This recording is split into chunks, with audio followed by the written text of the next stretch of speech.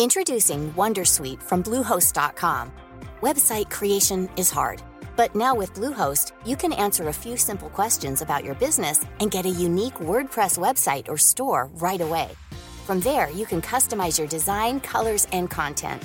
And Bluehost automatically helps you get found in search engines like Google and Bing. From step-by-step guidance to suggested plugins, Bluehost makes WordPress wonderful for everyone. Go to bluehost.com/wondersuite. Hi, I'm Molly Jong-Fast, and welcome to The Daily Beast, the new abnormal. I'm a left-wing pundit and an editor-at-large at The Daily Beast. We're here to have fun, sharp conversations with some of the smartest people in media, politics, and science that help make what's happening in the country and the world clearer. Our world has been turned upside down. On The New Abnormal, we'll talk about the people who got us into this mess and figure out how to get ourselves out of it. And I'm producer Jesse Kennan. I'm here to make sure things don't go too far off the rails. Today we have an excellent show. Dave Pell, the author of the Next Draft newsletter, will talk to us about his new book, Please Scream Inside Your Heart, Breaking News and Nervous Breakdowns in the Year That Wouldn't End. Then we'll talk to Hamilton Nolan, who's a labor reporter for In These Times, as well as Columbia Journalism Review's editor for The Washington Post. But first, we have the author of the books Too Much and Never Enough and The Reckoning, as well as the excellent new newsletter The Good in Us, Mary Trump. Welcome back, the new abnormal, frequent flyer, and favorite friend of mine, Mary Trump. I feel like I should pay rent or something. Yeah, we'll charge you. I mean, I'm all for making money. When we were talking before we started recording, you said, was last week worse in your mind than it was? And I feel really sort of flattened by last week. And since you are both a writer, a pundit, and also a mental health professional, tell me why not to feel depressed. Go. No pressure. Wow, you couldn't have given me this question ahead of time. I mean, I know that's not what one does, but still. Okay, I'm going to do my best here. Yes. The way I have to keep looking at it is this. There's still hope. Joe Biden is in office. The mainstream media and the Republicans are trying to make that a bad thing. I'm just waiting for them to tell us how the fact that the White House got 10 million vaccines distributed last week is bad for Democrats. We still have time. We still have a chance to turn things around. And I think it's also important to have some perspective, because for a lot of us, much of what happened last week was not surprising and was all of a piece. And I'm thinking specifically about the Kyle Rittenhouse trial. But even though that is obviously part of a larger problem in America, it's a longstanding problem. It's a quite isolated thing that's happening right now. In other words, that trial, as despicable as the proceedings have been, is about, even though there's resonance, obviously, and symbolism, and the fallout will not be good if things go the wrong way. It is about a small number of people. It just, because of its symbolism, it does weigh a lot, obviously. And, we need to stay focused on all of the good things that are happening. And I know it's hard, but we cannot allow the mainstream media to muddy the water and somehow make it a bad thing that this groundbreaking legislation is being passed, or that, it's a problem with Congress, when it's really the entirety of the Republican Party and 2 Democrats. It feels like the media narrative has turned against Biden. And now, even though Biden is anti-fascism, which one might think would be enough, and has vaccinated so many people, but it's more no, he's not going to win. His polling is bad. This da-da-da-da-da. I feel like we're really getting sold a pretty hardcore. I mean, a good example is there was an article today or yesterday about how, will the about how the vice president is going to run against against Biden. And I thought to myself, the same people who are convinced that Trump will absolutely 100% run and win probably, are the same people who are maybe Biden won't run. I mean, I just don't get it. Yeah, it's infuriating because, first of all, how could Kamala Harris possibly win when, one, she's the worst vice president who's ever vice presidented, and two, she said the word "the" with a French accent. I mean, just disqualified. So disqualified. Mad, yes. And by the way, saying the word "the" as "the" is perfectly acceptable. Right. It's completely a non-story. It's actually worse than the Biden Rolex controversy. Right. The narrative is always, anti-Democratic Party, but I think things took a really dark turn after the egregious coverage of Afghanistan. It seems to have worsened since then. And, what gets completely left out of the narrative is the absolutely horrific hand Biden was dealt. Look what he came into office having to deal with. And I guess it's somehow just not as interesting to talk about success in the context of the most oppositionally defiant Republican Party, in the context of these three intersecting crises we've been dealing with for over a year and a half now. And it's weird to me, why did the media think it's more interesting for people to read about the failures of the Democratic Party than it would be to read about, creeping fascism and the fact that one of our political parties is determined to destroy the American experiment? How is that? How is it, Dems in disarray, more interesting than, Republicans are fascist and they are trying to destroy the country? Well, I always think, and I mean, I get flamed for this on Twitter all the time, but I do wonder how much of media is the media trying to make up for their quote unquote liberal bias, right? They're constantly being hounded as having a liberal bias, so they try to appear more two-sidesy. But I don't know that you can cover. I mean, I guess we're seeing how hard it is to cover a Republican Party sliding into fascism as a two-sides proposition. I mean, Youngkin, and I think this is important, his son tried to vote twice. He's 17 years old.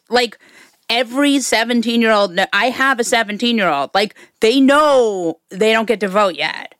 And I think that's a really good example of the core tenets of the Republican Party now are cheating. Oh, absolutely. Yeah, they know when they can vote. They know when they can drink legally. And these are not things that they suddenly wake up and discover when they're 18 or 21. So it is a completely decisive effort not to look at what's going on and call a lie a lie. And I think you're right about the fear of being labeled as having a liberal bias. But then the question that comes to my mind is, who is accusing them of this? Seriously, who? And secondly, it's been going on so long that, these are reporters. You think they would have sussed it out by now that that's not really the case. And if you do have liberal bias, then is the solution to that to have a bias in the other direction or to be neutral? And this is what I don't understand. If you're a reporter or a journalist, you need to be neutral as to the facts. And if the facts lead you to the conclusion that the Republican Party is a party of fascism, then that's just factual. That doesn't mean that then you have to say, well, yeah, but the Democrats are socialist, Marxist, Leninists, communists, or whatever. And they seem not to understand that they also, if there is any bias at all, it needs to be towards democracy, because without democracy, there is no free press. So what are they playing at exactly? And why is it so difficult for them to call a lie a lie? I mean, we've been dealing with that in an outsized way since November, well, probably since 2015. It took, how long did it take the Washington Post and New York Times to call lies, lies, and racism? The fact that Youngkin got through that campaign without being called a racist is beyond my comprehension, considering that's pretty much all he was running on. It's there's such a failure here, and it's hard to even, parse how it's happening, but we're watching it happen, and that's what's really scary. There's so much at stake here, and people are well, inflation, poll numbers, if Democrats lose the House, we're going to have Joe Biden impeachment. We're going to have, people are going to be, you could get brought up there. I mean, for like being disloyal to to your uncle. I mean, like, it's really scary what could happen. And it seems likely that it will. I mean, these Republicans are already threatening when we get the House back, it's going to be payback. Yeah. And again, what's it going to take? During Obama's presidency and at the very beginning of Biden's, Mitch McConnell said very clearly, my goal is to make sure that they accomplish nothing and are one-term presidents. What else do we need to hear? That these are people who are not operating in good faith.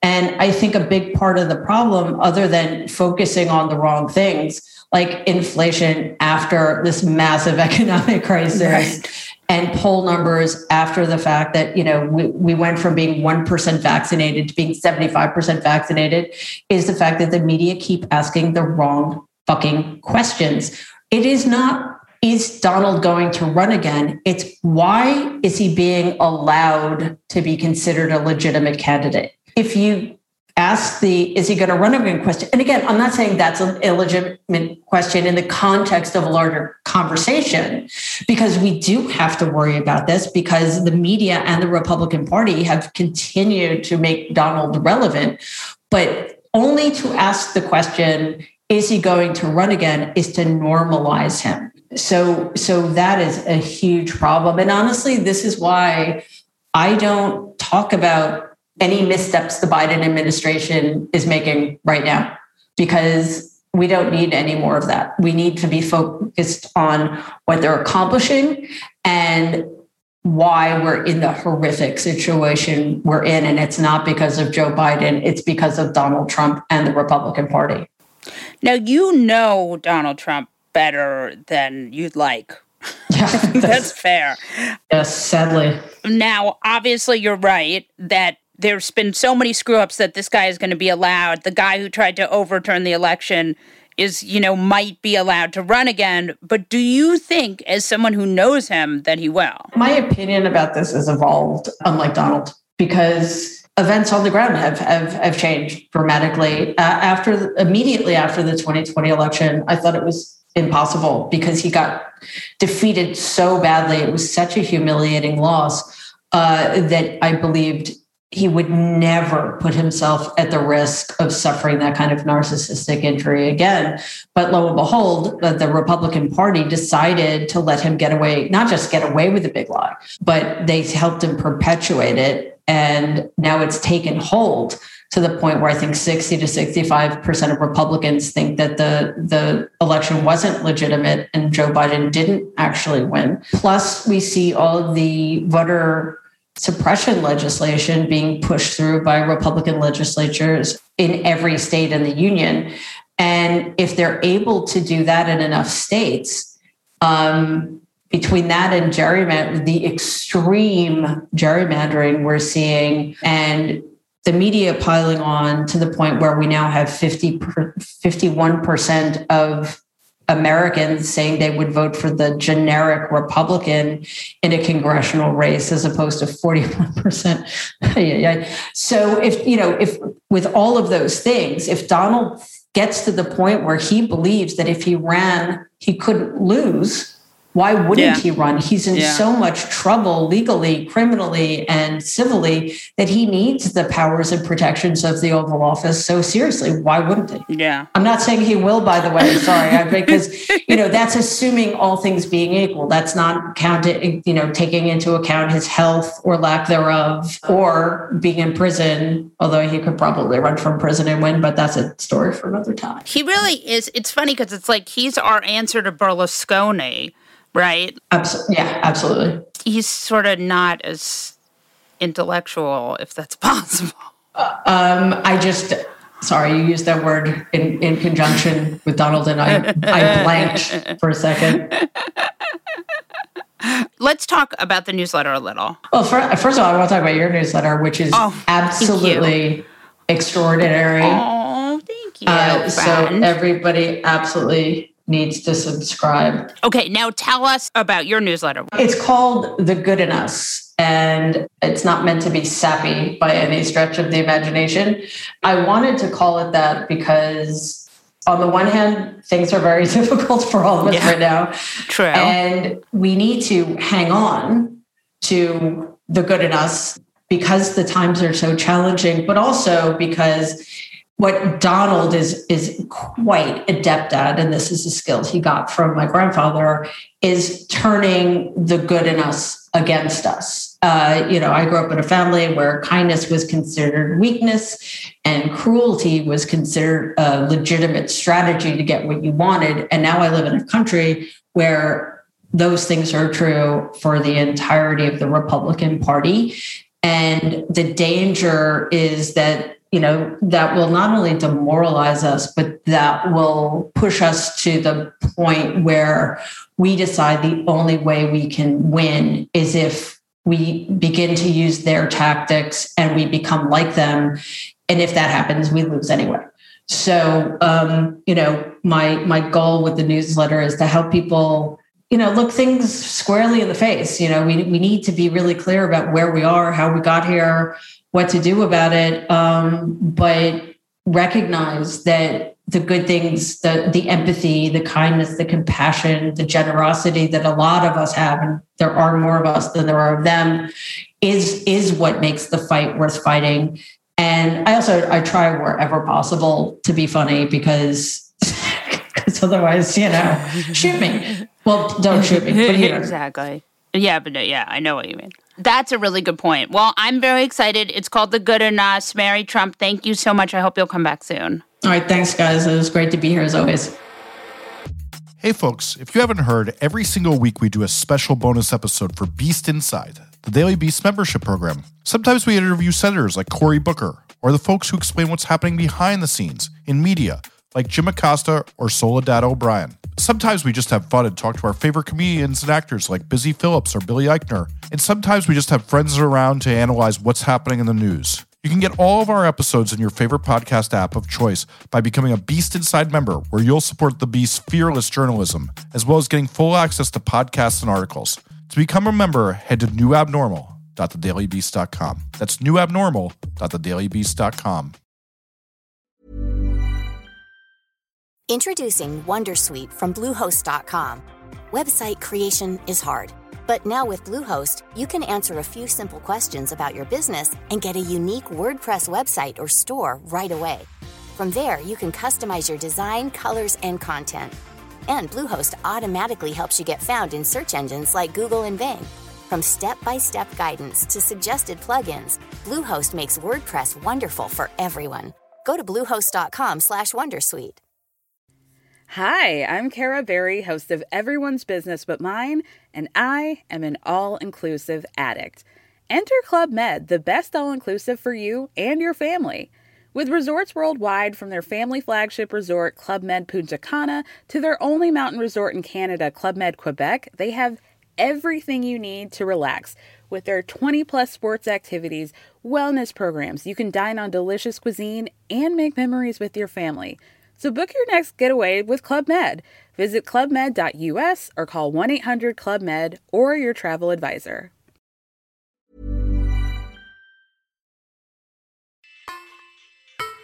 Dave Pell is the author of the Next Draft newsletter, as well as the new book, Please Scream Inside Your Heart. Welcome to the New Abnormal, Dave Pell. Oh, thanks so much for having me, and welcome to the world of newsletters. I've been reading your new newsletter, and it's pretty awesome. Oh, thank you. You're doing well for a newbie. You created the genre. I am old enough to have done that, yeah. I'm pretty sure that the Romans created the newsletter genre. I researched it recently, but maybe in the modern genre, it was probably pretty early, yeah. How did you get into that world? Oh, man, I started so early. In the first internet boom, I was an angel investor and building some sites and all that kind of stuff that we were all doing out on the West Coast. But my main passion has always been writing. So I decided to sort of write a newsletter that's like Next Draft is now, but Next Draft is all news. Back then, it was called Davenetics, and it was just tech news only, the top 10 tech stories.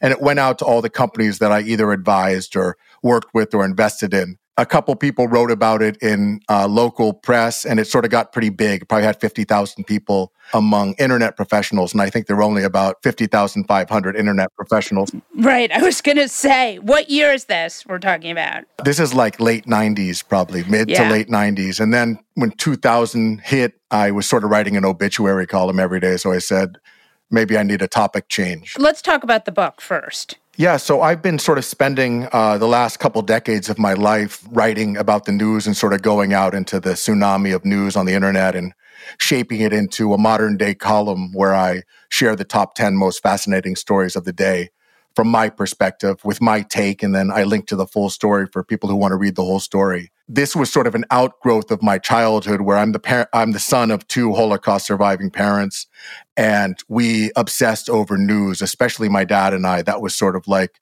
where other kids and their dads might throw a baseball back and forth. We'd sort of throw stories back and forth. And it was an area where we bonded, probably because it was a key interest of his. And my dad is from a generation where the dad's interest is what drives most of the conversations. Right. And also because, we were looking maybe to repress some things we didn't want to talk about, like the pain of my parents' childhood or, me not wanting to talk to my dad about what I was doing with all this internet garbage instead of going into real estate. So we really focused on news, and it was like a key topic of conversation. And through that period, I really learned to read between the lines, especially when it came to international stories or stories that America has suffered recently, like slides towards authoritarianism, where my dad had seen it all and experienced it all as a child. So he really taught me how to read between the lines and see what was really going on in the news. So when 2020 hit, I thought, I think it was about March of 2020, right after everything started getting closed and canceled, I thought, I've wanted to write a book for a long time, but every time I come up with an idea, my wife, Gina, would say, no, that's not it, or no, you're not the person to do that. But one night around 3 a.m, early in the pandemic, I said, I woke her up and I said, hey, I think I've got it. I should use what I've been doing for the last 20 years in Next Draft and try to add some context to the chaos of this crazy year where everybody's becoming a news addict like I am. Yeah. And she said, yeah, that's it. So I sort of took that idea of adding context to things and putting it in order, and also trying to add humor so there's some sugar with the medicine because, of course, it was a painful, crazy year, and also adding the messages that my dad was telling me throughout Trump's era, but especially in 2020. And I felt like, man, I have to get these messages out because it's not coming from, somebody you could call a liberal snowflake. It's like a full-fledged Nazi fighting hero who's been there and done that. Jesse and I have done a lot of interviews recently where people have said, like, it's later than you think, the slide towards authoritarianism is real. Like, I feel like everything just got a lot darker pretty recently, and I'm not entirely sure why. Yeah, I think it did get darker recently. I think the reason it feels that way is because Trump is gone, and we see that his enablers are carrying on this message, and we're sort of post-Trumpism, and that's about keeping people from voting, keeping up with the big lie, and putting basically personal power over all else, including country. I have to admit that when my dad first started telling me certain things about this, maybe 2015 when Trump was first starting to catch on, I thought he was maybe exaggerating a little bit, because it just seemed a bit extreme. But even in 2015, my dad, and he was just a tiny bit of background. I mean, he was one of the only 2 people from one of his ghettos to survive. He escaped into the Polish forest in winter and survived there for 4 or 5 months alone, getting through the night by sleeping on top of these giant bread ovens they had in the forest. He eventually got a gun. That enabled him to join the partisans. When he was with them, he, got into the train blowing up business. He lost all of his family. He survived through violence, and he's anything but a liberal snowflake. I don't even think he was a Democrat for most of his life. But when Trump first started running, he kept telling me, David, I really think that Trump sounds a lot like Hitler to me. And I'll tell you, everybody laughed at Hitler when I was a kid also, in pre-World War II Europe. Yeah. And so I started getting nervous then. But I really got nervous in 2020 when he was sort of locked in, like we all were, by quarantine. But for him, the days of your life when you're 96 are ticking. And he was just sort of stuck alone in his house, no exercise, no work, and just alone with Wolf Blitzer 24 hours a day. And he became pretty obsessed like we all did. But his warnings just kept coming true. And he kept telling me, Trump is not going to leave the White House willingly. It doesn't matter who's winning the election. People in America don't understand how these things work. I've seen it. And one day, one of the last lunches we had right before the pandemic hit, and this is really, if there's anything I want people to take from my book or why I wrote it, this is it. We were walking to a restaurant for lunch, and it was a rainy day. And for about the 50th time, my dad said, I don't understand why people aren't out in the streets. And I said, I think people in today's America are worried about this stuff that you're talking about, but they just don't think it could ever happen here. And he paused and he looked at me and he said, David, do you think when I was a kid, we ever thought it could happen there? And when he said that, I said, man, I have to share this message. And I'm probably one of the few people who believes this, but I really think the slide towards authoritarianism that we're seeing in Europe and now America has a lot to do with the fact that the last few Holocaust survivors, the people who have been there and seen it and know what it is that they're looking at, are dying off. And the ones that are alive are really in no position to go in a public forum and warn people. So I really wanted to take that message from my dad and say, the book is funny. The book is totally fun. It's a roller coaster ride. But in different spots throughout it, I have these warnings from him. And I really hope that they get through to people because he's better. He was better in every way than me. But the one thing I can do a little better than he could do is communicate and spread a message. So I'm sort of trying to channel his message in this book. That's both beautiful and also, we're so depressed. Jesse, how depressed are you? I literally am watching my life flash before my eyes. And right. I don't know that I could survive in the forest by myself. I second that, Molly. I don't think you can survive in a forest by yourself. I might be okay. I'm struck by a lot of stuff that's happening with the Republican Party right now. One of the things that I think is really interesting, and I want you to weigh in on because you have this really interesting background, internet for a long time. Republicans are really mad at businesses. And this strikes me as a huge shift. And I'm curious to know, you must see this with the internet regulation stuff, and I'm curious to know what your thoughts on that are. Yeah, I mean, it's such an interesting moment in internet regulation because both parties are furious at the platforms, but for entirely different reasons. One side wants to use them as a foil, pretending that they're quelling free speech, even though every story that's in the top 20 on all the platforms is their message. And the other side is worried about what's happening to democracy. I think that there's a sort of irony in the whole sort of Facebook scandal that's going on right now. We sort of feel so comfortable blaming Facebook, but we're not pulling back and saying, yes, the platform allows too much, but what about the ne'er-do-wells or evildoers who are actually manipulating that platform for evil? That's one thing I find pretty interesting. And another thing I find interesting about it is that the media is really attacking Facebook right now. But some of the things they're attacking them for, driving engagement, wanting more extreme stories that are more clickbaity to do better and keep you coming back, are the same things the media tries to do with news notifications and covering the more extreme, right? They cover ivermectin a lot more than they cover needle phobia, right? Because one is funny and one gets a lot of clicks and one makes us hate each other more. So, I think there's just so many tools that are being used that make us hate each other. And that's just such a big problem. And one thing, a friend of mine is a shrink, and he always tells me about that Freud called something the narcissism of small differences. And what he meant is that we're much more likely to become aggressive and attack people who are very much like us but have a slight difference than we are to attack the people who truly oppose us. And if there's one problem I see in the Democratic Party today and the way they're reacting to both the platforms and the GOP movement, is that we're fighting amongst ourselves about these small triggering events instead of locking arms and fighting against the cannonballs that are being fired at us from the other side. And I just think that's a big waste of time right now. I mean, are you for tech regulation? And if so, what would it be? What would it look like? Well, we've certainly had enough time to know that self-regulation is not going to work. But I think it's going to be incredibly tricky to get valuable regulation when you have both sides, even though they agree there should be regulation, they want it for such different reasons. And I think that we need it and it will be somewhat effective. But the problem is ultimately with any regulation is that right now in tech and most of American society, we keep score, in what a person we dislike called the winning.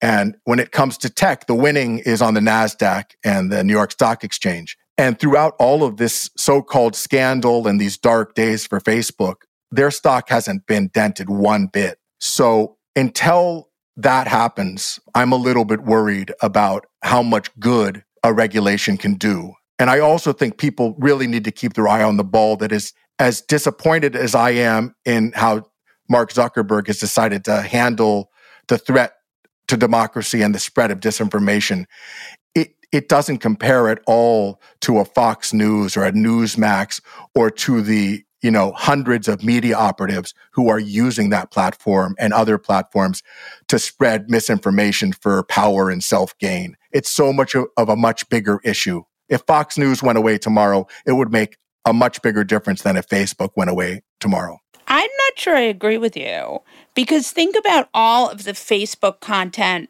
They're churning out stuff. You're on there and you're seeing sites that make Fox News look like the Wall Street Journal. I mean, Right Side Broadcasting and MAGA News 123. And I mean, those things are coming up on Facebook, and you have people who are getting their news from Facebook, who are signing on and thinking they're getting news, and they're really getting, anti-vax, anti-science. I mean, I say this as someone who really does believe that tech can, if it wants to, make the world better.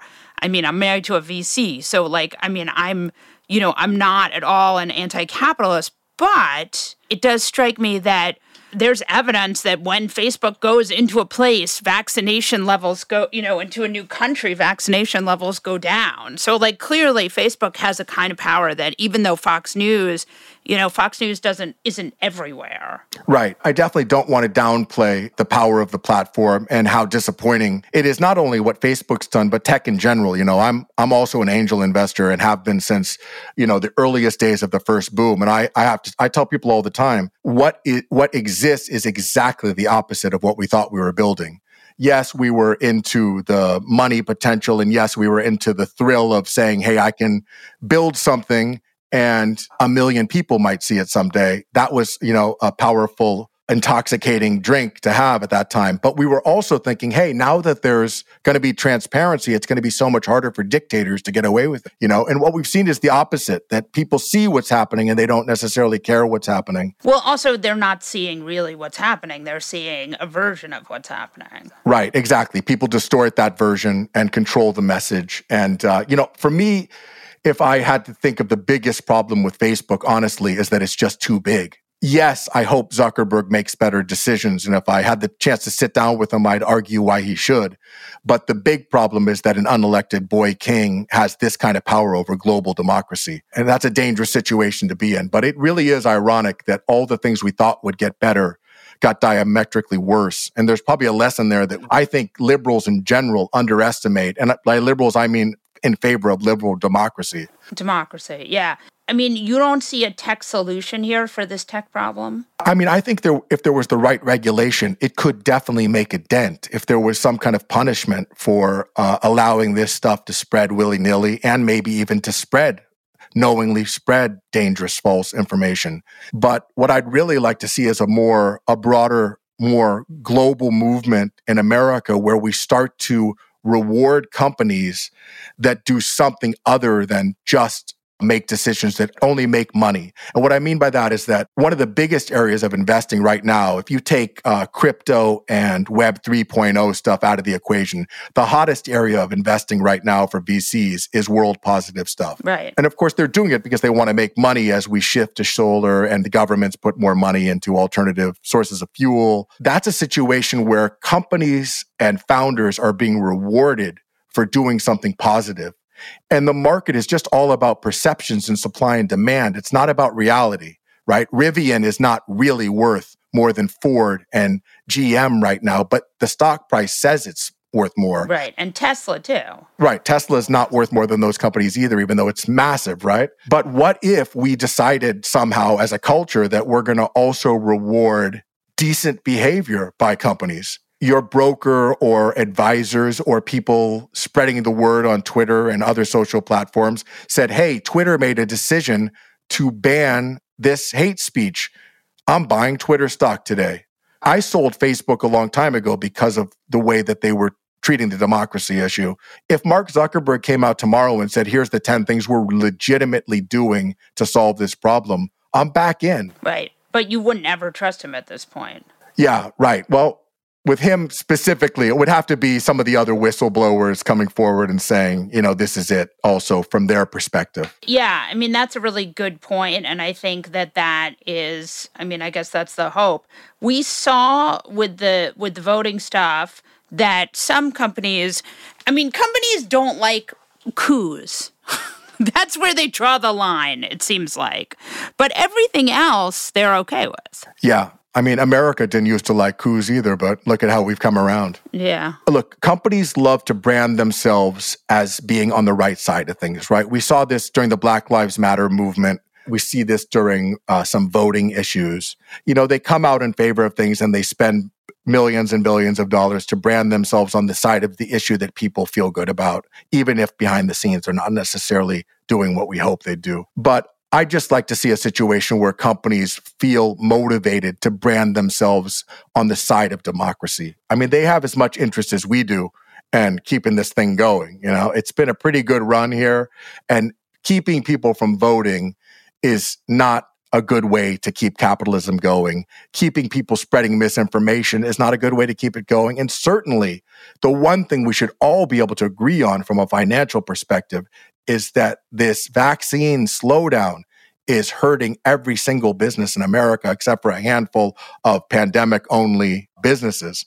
So it's in everybody's interest to stop some of the lies. So maybe we can just start with that one about vaccines as a starting point to get people on the right side of issues. Yeah, that's really good and interesting. I'm really glad to have you. I hope you'll come back soon. Thanks, Dave Pell. It was great being here, and thanks a lot for having me. Hamilton Nolan is a labor reporter for In These Times, as well as Columbia Journalism Review's editor for The Washington Post.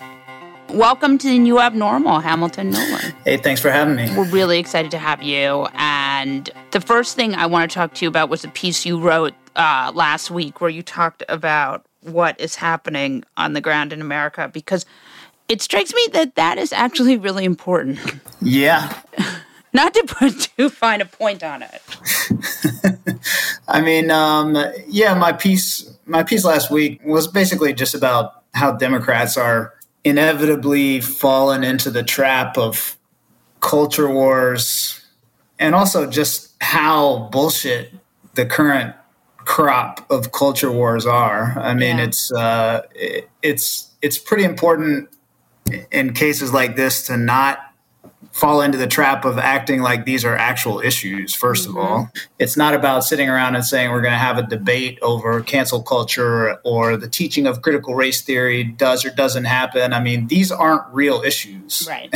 And partly it was about how Democrats need to not step on their own toes and turn these things into the leading issues. And next thing you know is 2024, and these are like half the presidential debate. Yeah, I'm glad that you talked about that, because I've been thinking a lot about it and trying to figure out why it is that Democrats keep getting stuck. Like, I don't know if you feel this way, but like, I feel like over the last 2 or 3 weeks, like the mainstream media has really turned on Biden. Now, is it the inflation? Is it the polling? But it just strikes me that like all of a sudden he's gone from like, by all metrics, he's been pretty effective, right? He got the vaccines going. He passed a legislation, passed infrastructure. You can have qualms with him for sure, but it feels like the tone has shifted. Yeah, I mean, there's a process, that you can see happen where the Republican Party and right-wing media will advance bad faith critiques, and those bad faith critiques will get some traction among voters, first of all, among the Republican base, and then expanding, and then the mainstream media sort of starts to cover those things as they creep into the electorate, and then next thing you know, those things have been cemented as real things. And Biden, I mean, I think you're right. I think Biden is doing better than I thought he would do, for sure. So I have to give him credit for that. And to be completely fair, like the bad things happening right now are not Joe Biden's fault. They're the fault of the Republican Party plus a few assholes in Congress. And, you're up against math. Yeah, it is interesting. So now you specialize in labor. Why is there a labor shortage? The answer is there's not a labor shortage. I mean, 4 million people didn't just disappear off the face of the earth. 4.4 million people quit their jobs, but those people obviously don't disappear. We don't have less people than we have or less workers. I mean, there's a shortage of decent jobs. Right. That's what's driving what gets reported as a labor shortage. I mean, obviously there's not any fewer people than there were before the pandemic. I mean, people have been through this kind of incredibly powerful experience over the past year and a half of, I always say, like, as a labor reporter, for the past year and a half during the pandemic, there was basically 2 stories. And, one story was I've been laid off and I'm in a crisis. And the other story was I have to keep working and I'm in a crisis because, I'm risking my life. And so both sides of that, I mean, no matter where you were, and obviously it was very much like a two-tier crisis in that a big chunk of Americans came through just fine or even better, especially if you had money in the stock market. But working people, no matter which side of that you were on, you've really been through a pretty powerful and affecting experience. And what we're seeing is a lot of people coming out the other side of this pandemic saying, you know what? This isn't worth it. I mean, people were given a very real demonstration of the fact that their job didn't really care if they lived or died. Even on a more mundane level than that, everybody who was a quote unquote frontline worker who was getting celebrated left and right by politicians and whatnot can look at their paycheck and see, I didn't get any lasting gains out of that. I didn't get a living wage career out of risking my life for a year to keep this country running. And so I think those experiences on a massive nationwide scale have driven a lot of people to quit, have driven a lot of people to seek better jobs, to seek higher wages, and, also have driven people to go on strike. And it's spinning off a lot of, and at least abnormally high for recent years level of strikes. And I think all those things are kind of tied together. Do you think that immigration plays a role here? Because we're at record low immigration. That's probably a good question for an economist. I mean, there's probably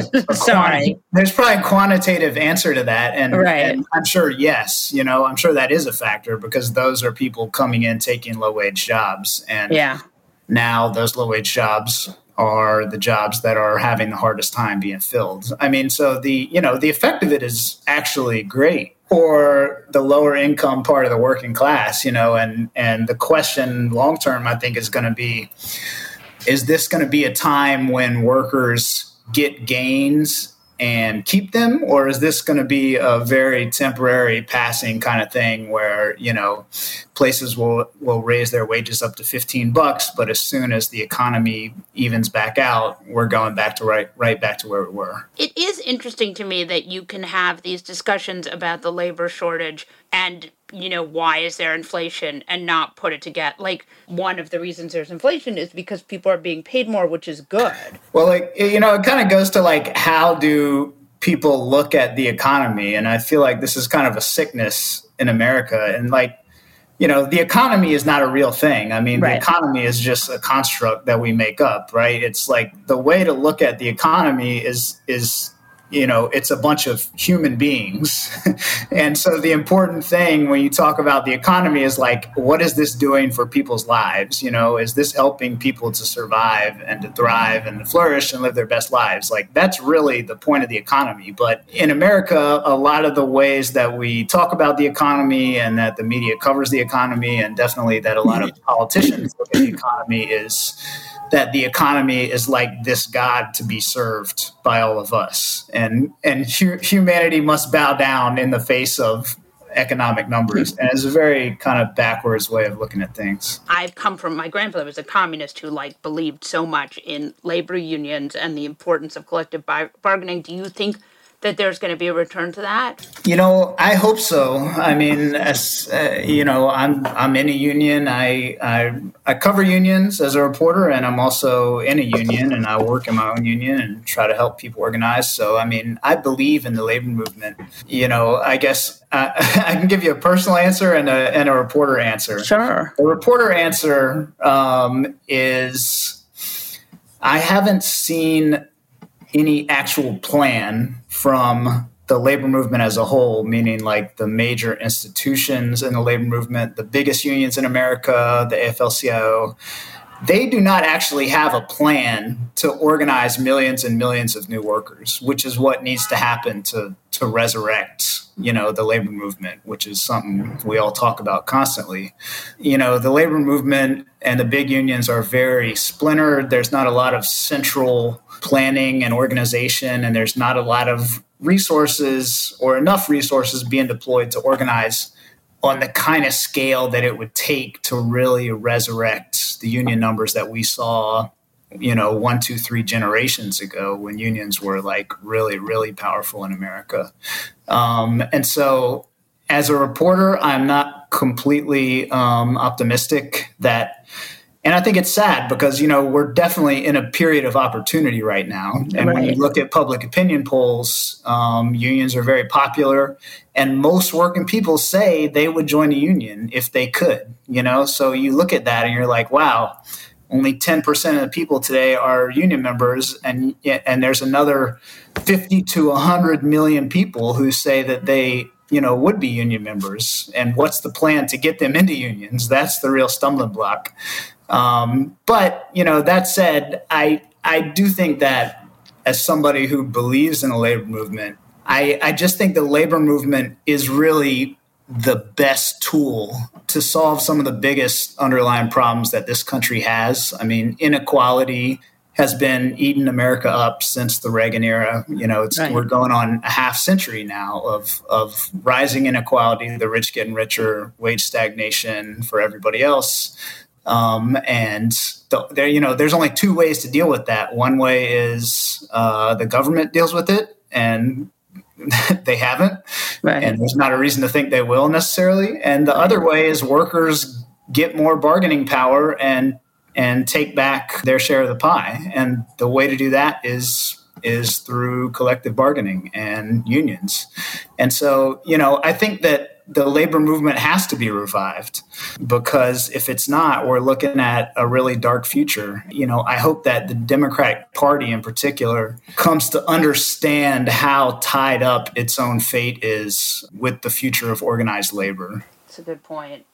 All right, now I'm more depressed. The Democrats, can you just expand on that for Democrats tied to the unions? Because it's true. I think the Democratic Party sees unions as a special interest group. And They say, we're your friends and Republicans hate you, so give us money. And that's pretty much how it's gone. And union members haven't gotten a lot out of that for many years. No, it's true. But I think the more interesting way to look at it is when people go through the process of joining a union, and I've seen this many, many times myself, and I think you can talk to anybody else who's in the labor movement and they'll say the same thing. You take regular people and you you put them through the process of organizing and coming together with their coworkers and fighting against the boss and winning a contract for themselves and seeing their life improve. And going through that process changes people, because in a lot of cases, it's the first time anybody's ever really participated in an actual democratic process in their whole life. There's, you can grow up in America and never really be involved in any kind of actual democratic process.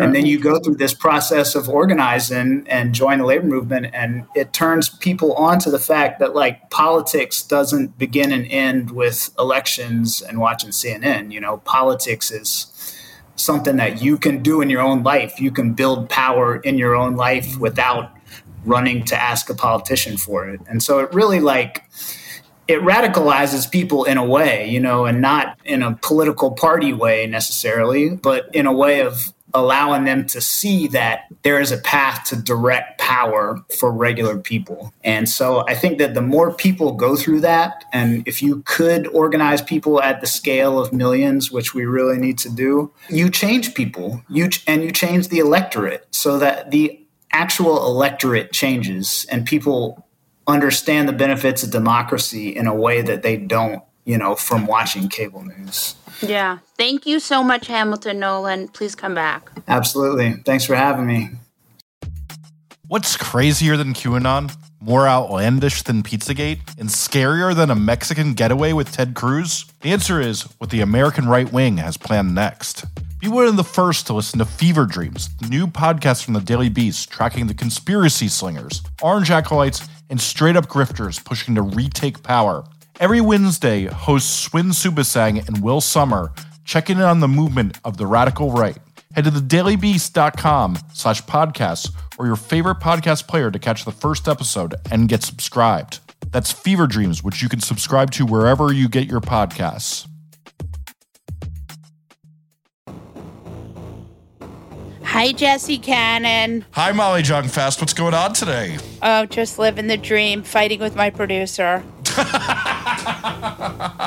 Perhaps you've heard of it. I don't know what you're talking about. Yeah, exactly. Me neither. Who is your fuck that guy? Oh, I'm so happy I get to go first. I'm going to change it up a little bit. I feel like this is a good thing, but it's one we've been waiting for so long. Alex Jones has lost his lawsuit with the Sandy Hook families for saying that their children were crisis actors when they were murdered. And I think this is a great thing because this should put fear into all these assholes who make up flat out lies every day. And I hope this is a precedent for it. Obviously working at a news site, it's a little worrisome when you get sued, but when you make up things out of whole cloth and you are the head of the human centipede that does this, you deserve it. And this is really good justice. And I am very happy about this. And I hope it runs him out of business and makes him even more miserable than he already is. And for that, I say, fuck you, Alex Jones.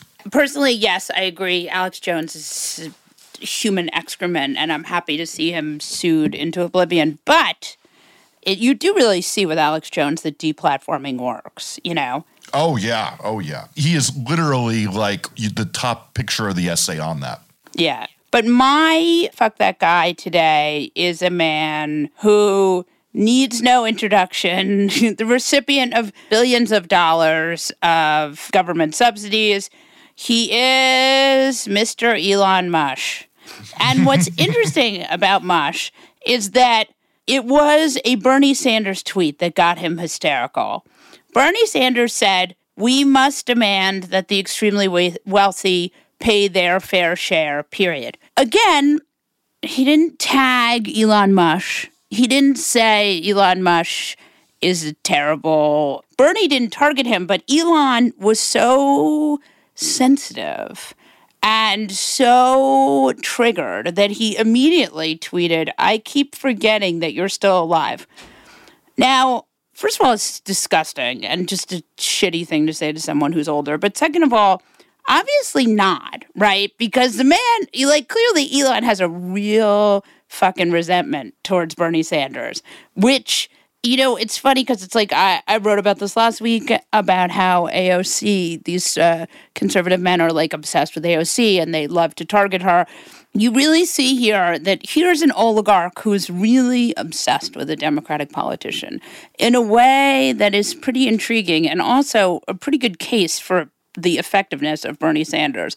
Look, Elon, from a white South African, grew up during apartheid. His parents had a diamond mine. I mean, this is not the social justice hero that just because he makes electronic cars we think of. But he gets a hearty fuck you from me. Sorry, it was an emerald mine. It was not a diamond mine. It was an emerald mine. Yes. His little fanboys have encouraged him to shitpost into oblivion, and he gets off on the cheers for this. And, it's a funny thing because he's the only billionaire I've ever heard say that he thinks people are going to rise up against him for this. I think it's so funny, this whole paying taxes thing now, and that he stood this higher ground because he actually does seem to be the one that fears people are coming for him, and which is in line with his personality. He was one of the first people to express really big concerns about AI, and he has a lot of fears. He also just sucks. I mean, yes. Fuck you, man. You have billions of dollars. Just pay your goddamn taxes. You know what was sad, though, Molly? I learned last week, though, that he executive produced one of my favorite movies of all time, Thank You for Not Smoking, or Thank You for Smoking.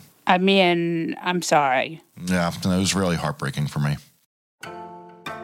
On that note, we'll wrap this episode of The New Abnormal from the Daily Beast. In future episodes, we'll be talking to smart folks from the Daily Beast and beyond, from media, culture, politics, and science, who will help us understand what's happening to our country and the world. We hope you'll subscribe to us on your favorite podcast app and share the show on social media. Thanks so much for listening, and we'll see you again on the next episode.